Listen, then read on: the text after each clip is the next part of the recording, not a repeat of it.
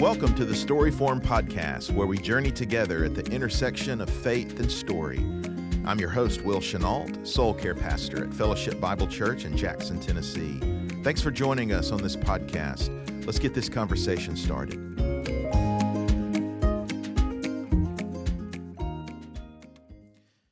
Well, today I have as my special guest on the Storyform Podcast our lead pastor, Eugene Bront. And Eugene, we're going to talk about a subject that you have been marinating on for quite some time now. So much so that you're going to be hosting a forum on Sunday evening, December the 6th at 6:30, delving into this very important topic, and it is the topic of critical theory. So when we hear that term critical theory, it sounds very daunting. It sounds very ethereal. It sounds something that maybe I know is important, but I'm not sure how to access that. I'm not sure really what it is, but how do I access, how does this have a bearing on my life? So let's begin by just jumping in. What, if there is there a succinct definition for critical theory? Not truly, not succinct. Critical theory, I'm going to get into some of the history for it, and it certainly does have a long history. Its current history is about 40 years or so, maybe as much as 70, but it goes way back. And when I think about the way it's been handled, there's really two fundamental convictions in critical theory. The first one is that justice demands equity, and not just equity in opportunity, but in outcomes. And so if you think of old-time Marxism, it has some of that in it. It's not equated to Marxism, although that's got its origin. There is an emphasis, however, on equity. So we want to make sure everybody ends up in the same place. This idea of fairness and justice is central. The second part, this is the more modern evolution of the idea, is that justice demands absolute autonomy or liberty from oppression. And I think when we hear critical theory, we'll hear both things. We'll hear about material need, which speaks to equity. But more often nowadays, we're hearing about this idea of liberty from oppression. And both liberty and oppression have very defined meanings, but that's what you're going to get a lot of. Okay. So equity. Right. Equity and liberation. Sure. Yeah. So what makes this, you talk to the average person, they would say, well, equity and liberation, those aren't bad things. Where does critical theory take that? Where does critical theory take those possibly positive concepts, and what road does it travel with those? I think it'd be helpful just to talk a little bit about the history, because maybe that will lead us to where we are. So it starts in Germany, in a place called Frankfurt. It's called the Frankfurt School, and I know that term is somewhat familiar. There is a collection of Marxist intellectuals. This is pre-World War II Germany in Frankfurt. And the main thinkers are the three famous guys.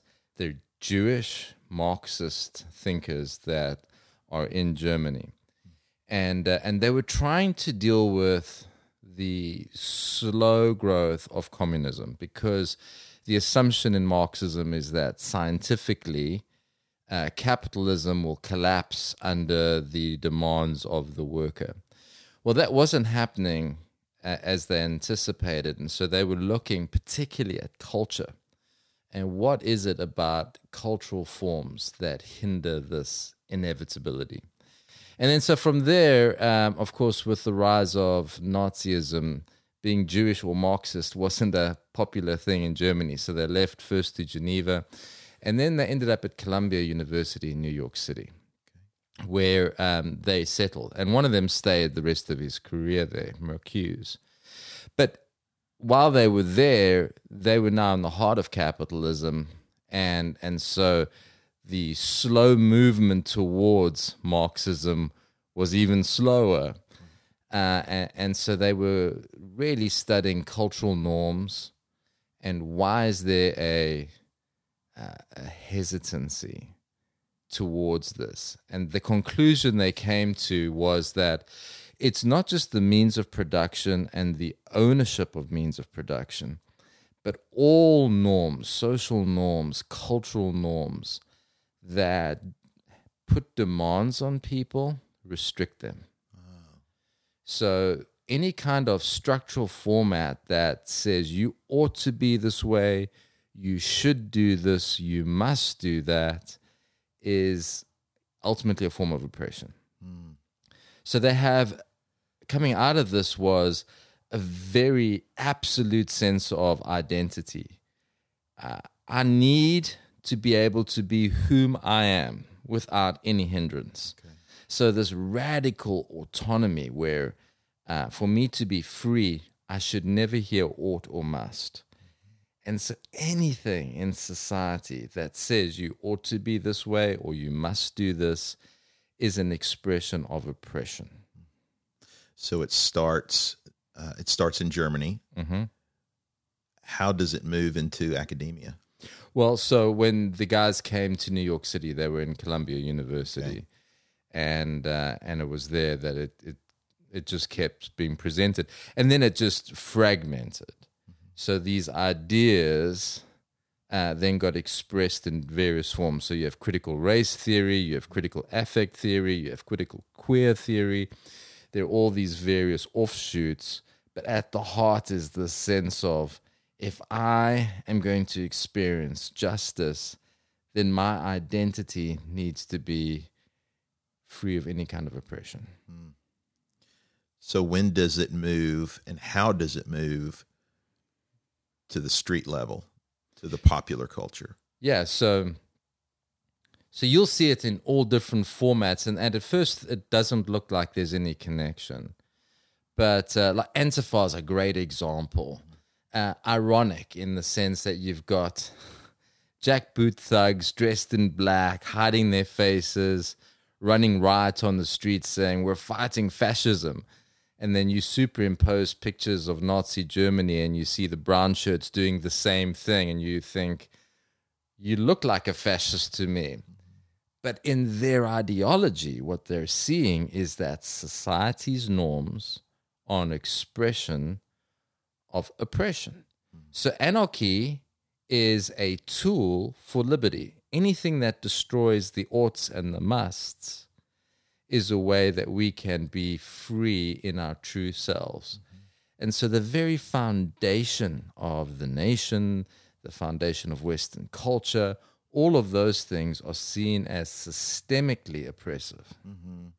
And therefore, the liberation should be to throw off anything that seems oppressive in any way. Right. So by acting like fascists, they can say they're fighting fascism. Yeah. So we're seeing that played out right now. Right. Yeah. And the same thing on schools. So you have people who come to do a lectureship, and there's groups of students yelling at them and screaming at them and not letting them talk, and there's no ability for freedom of speech. That's directly related to critical theory because Marcuse wrote an article in the 60s where he spoke about liberating tolerance. And his point there was that tolerance is a nice idea, but because the people in power, the oppressors, have the bigger propaganda machine, it's okay if little people speak because we can always drown out their voices. So in order to have liberating tolerance, you actually have to mute the powerful. Therefore, in order to accomplish true justice, we need to silence the people who are considered oppressors. So the old days where universities were a place for free interaction of ideas, in critical theory, that's not possible because justice demands that the mighty are hobbled. Yeah, and would you say that at some level, like anything, there's kernels of truth. There are parts that we can say when you think of oppressive power. Yeah. You think of issues that have caused harm and damage, particularly in our Western culture and in our history. We wouldn't deny that. Not at all, no. And so how would we interface with that, given the reality that we would say, yes, we can see history, we can see oppression, we can acknowledge that. How do we do that without going the other way with critical theory, going down the road of ascribing to all of the systems of belief that come with that? Yeah, I think there's, as in so often, we sometimes are talking past each other, and we can't allow our words to be defined for us. I think we have to be very clear when we talk and go, I'm absolutely for justice. And so what does biblical justice look like? Yes, I am opposed to oppression, but I can't define oppression as any kind of conforming power, because that's discipleship. Discipleship is a conforming power. Yes. It's the oughts and the musts of the Christian walk. The moment you buy into critical theory, you've said goodbye to discipleship.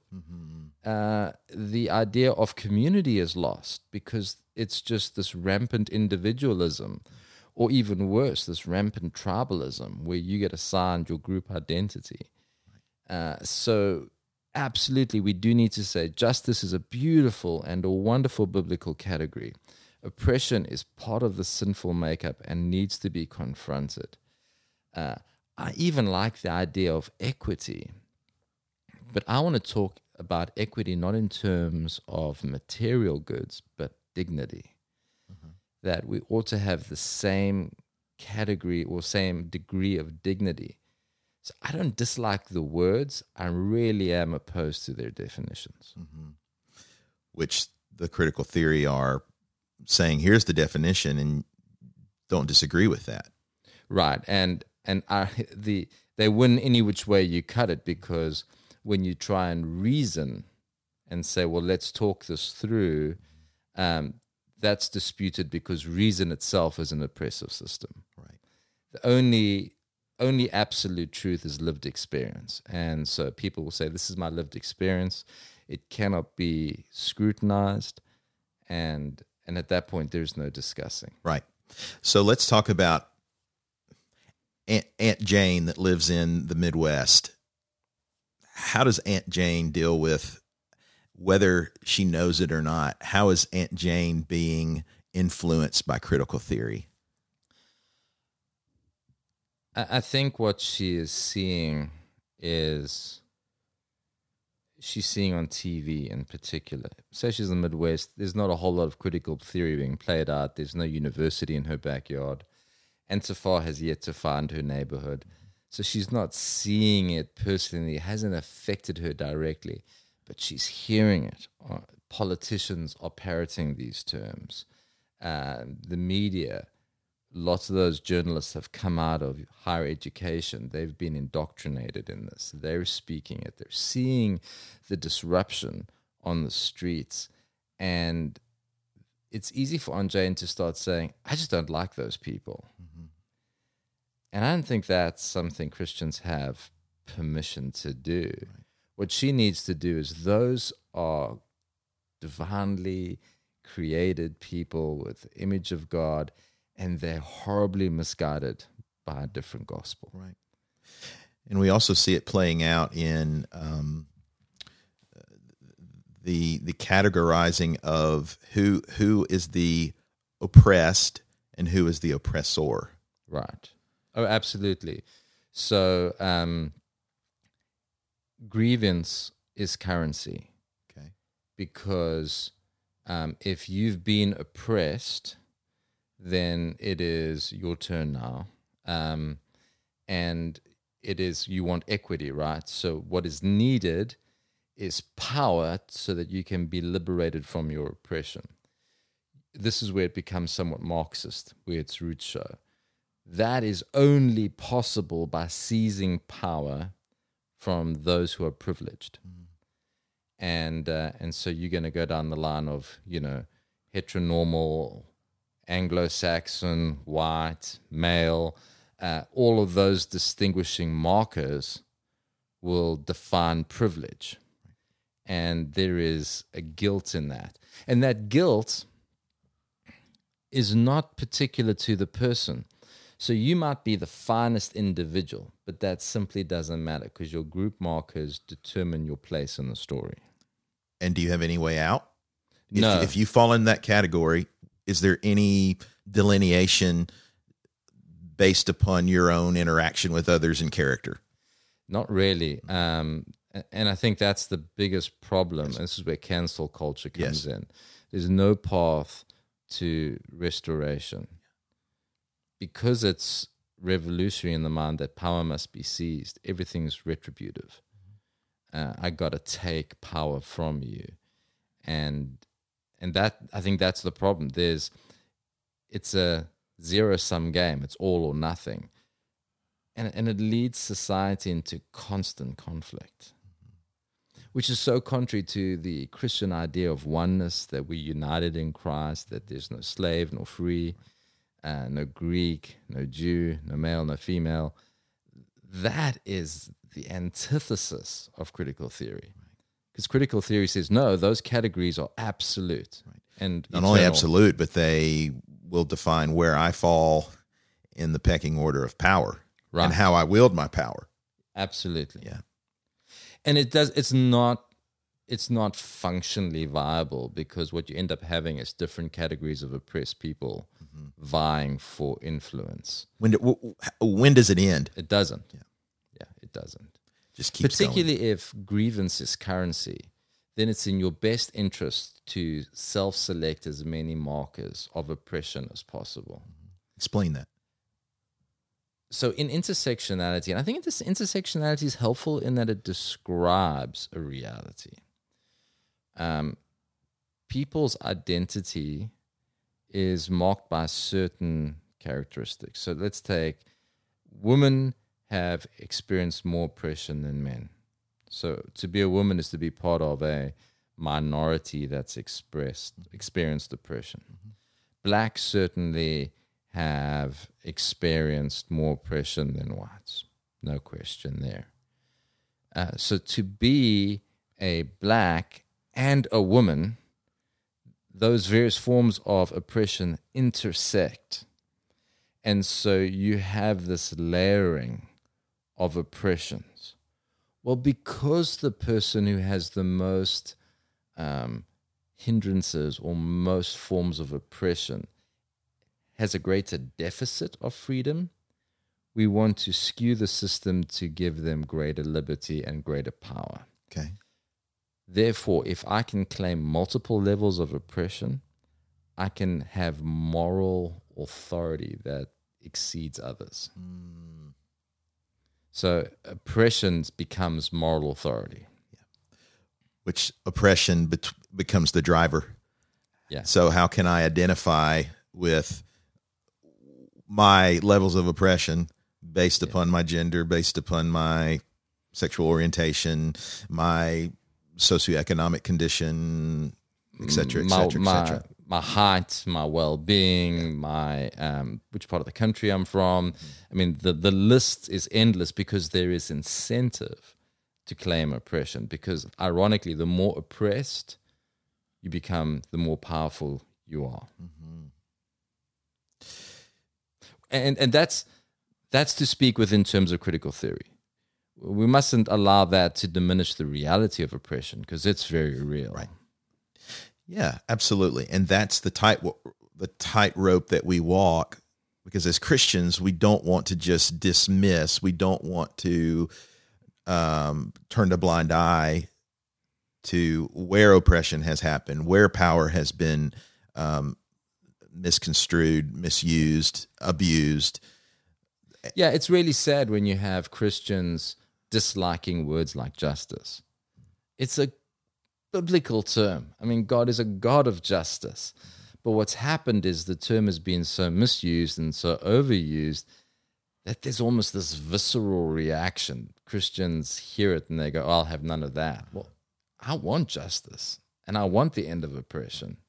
I think I shared with you, I heard a conversation of a gentleman that they were encouraging this person that I was having this conversation with. It wasn't the gentleman directly, but they were encouraging this gentleman to speak at a particular conference within his field.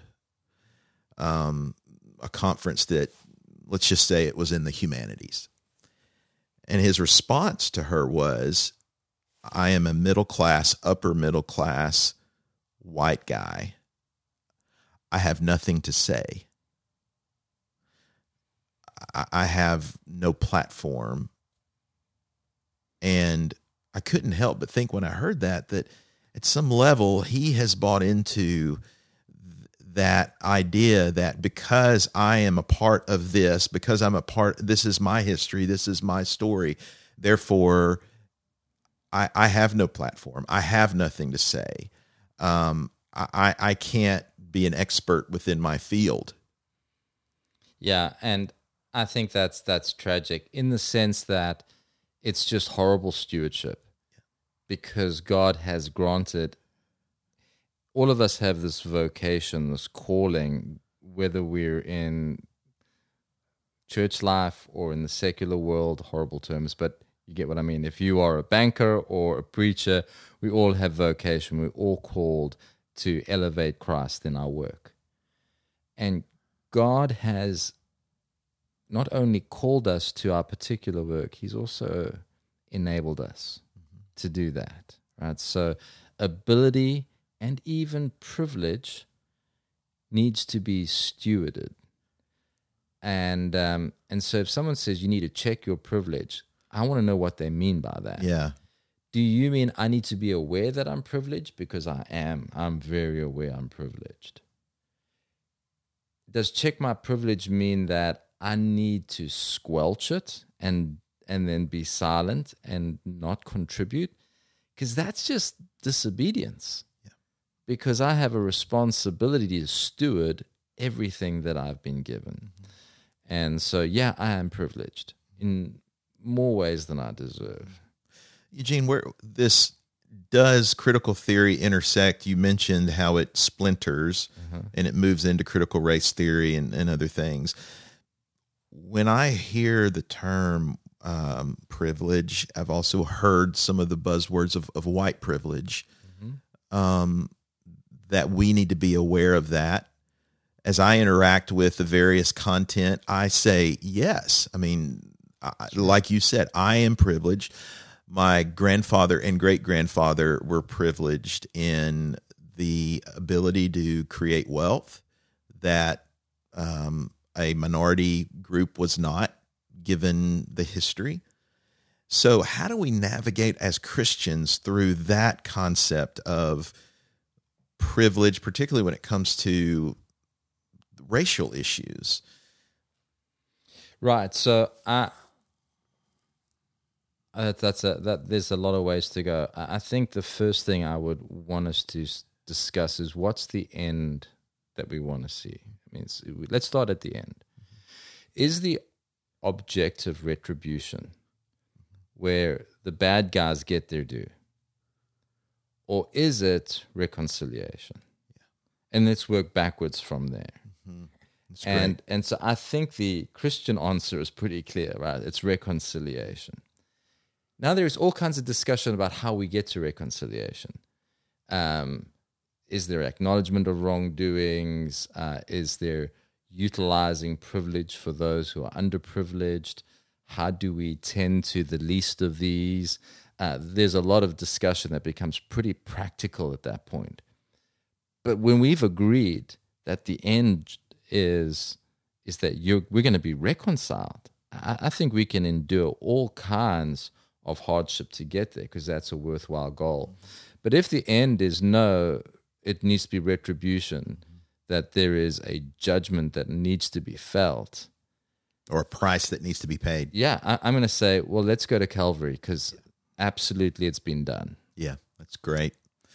Which in all of this gives us the lens by which, thus the reason that you're delving into this is, how do we understand this with a gospel narrative, with a biblical worldview? How do we not just simply adopt the ways of the culture? Because as we engage this, we realize, the biblical worldview is so much more full and rich and life-giving and reconciling and peace-bringing, and it accurately addresses everyone's concerns. It calls evil evil. Yes. It talks about justice. It talks about restitution. It talks about reconciliation.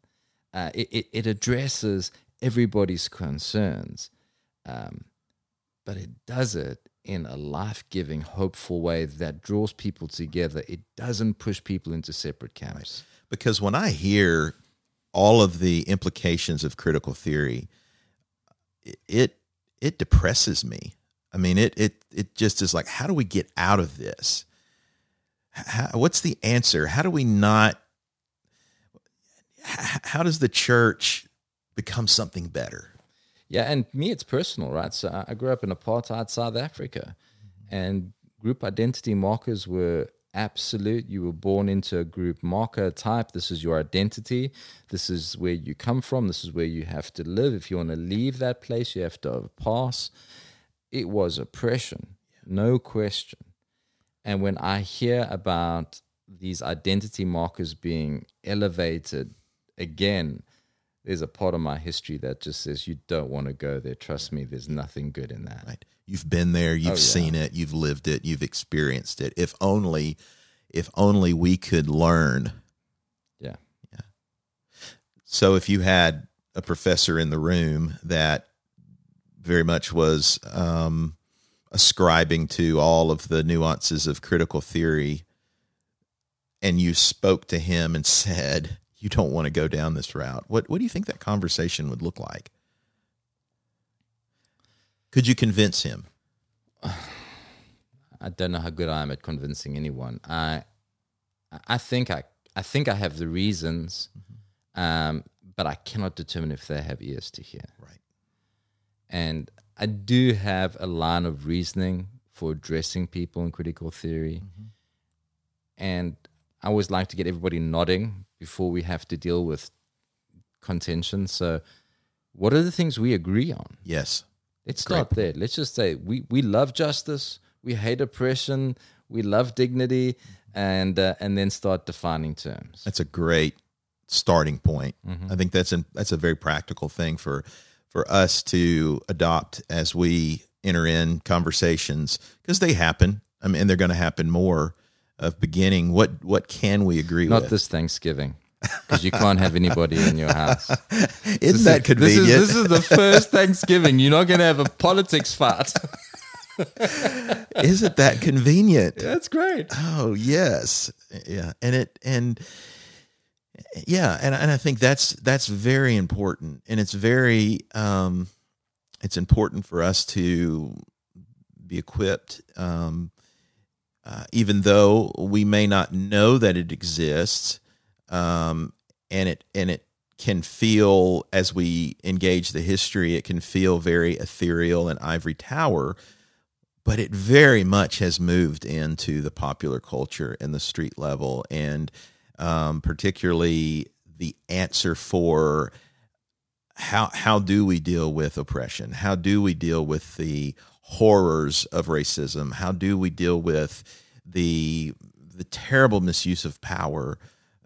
We want to acknowledge that, yes, we can say there have been abuses of all of those, but it's where we go, and it's what we do, and it's how we answer that makes all the difference in the world. And my sense is that's why you felt burdened to do this forum. Yeah, I think that as we see it played out time and time again, it just seemed so irrational to me that I needed to understand it for myself.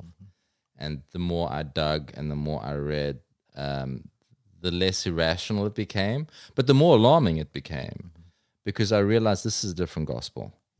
And so I want to protect the gospel because it's better. Yeah.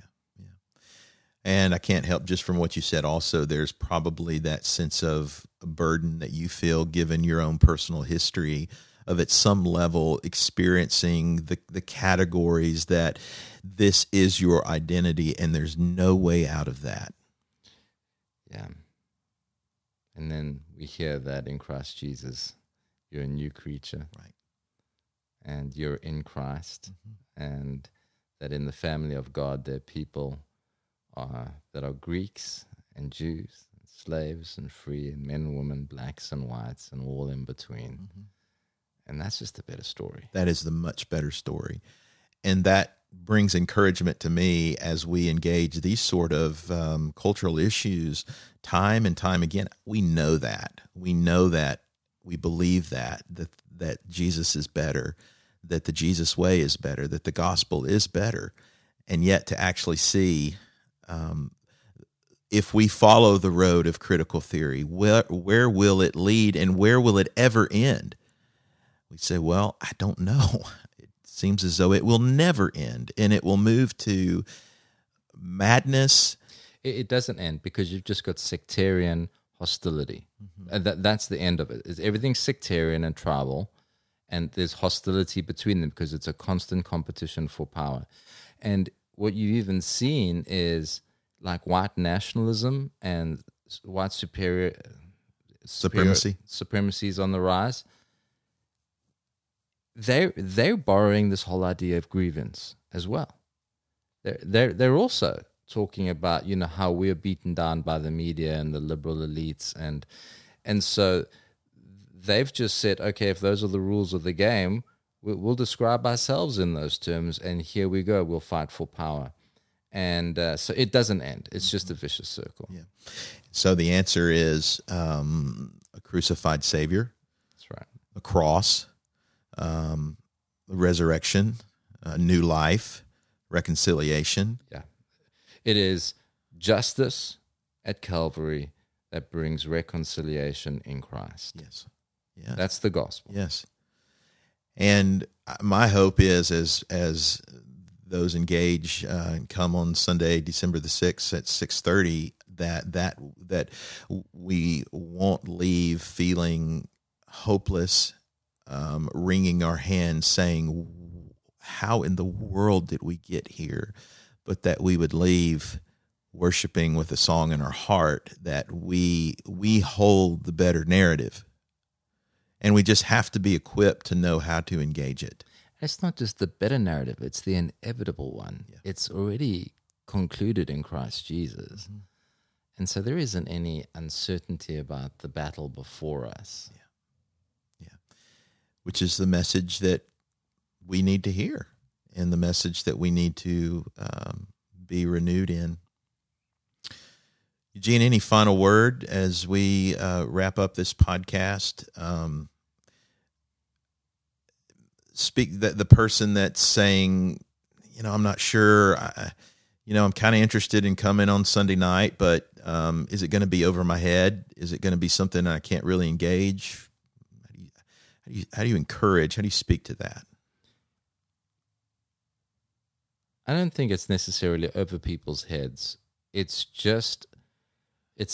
old ideas that have been reordered. And once you can put things in line, you can see the conclusions and the natural implications. And of course, there's going to be a question and answer. So if I'm obscure, which I most likely will be at points, I can always clarify it then. Okay. Just as we wrap up, give a little bit, if you've already thought through and maybe it's still in process, what's the night going to look like? Yeah, so it's going to be really straightforward. I'm going to get up. I've got a little booklet I've produced for everybody when they leave or even when they get there. I've yet to decide on that. And I'm just going to walk through, origins, definitions, interacting with the gospel, a definite approach. And so I'll teach for 30 minutes plus. And then it's just Q&A so that we can fill in the gaps. Yeah. It's really a primer. I mean, there's lots to be read if you're super interested. Yeah. But if you just want to be able to make sense of what you're seeing, this should do it. Yeah. Eugene, thanks for participating in this. And the one thing that brings me great encouragement over the years is your ministry in delving into these cultural issues, helping to synthesize and simplify, but also bringing the gospel to bear in that reality, which I think is part of the way God gifted you.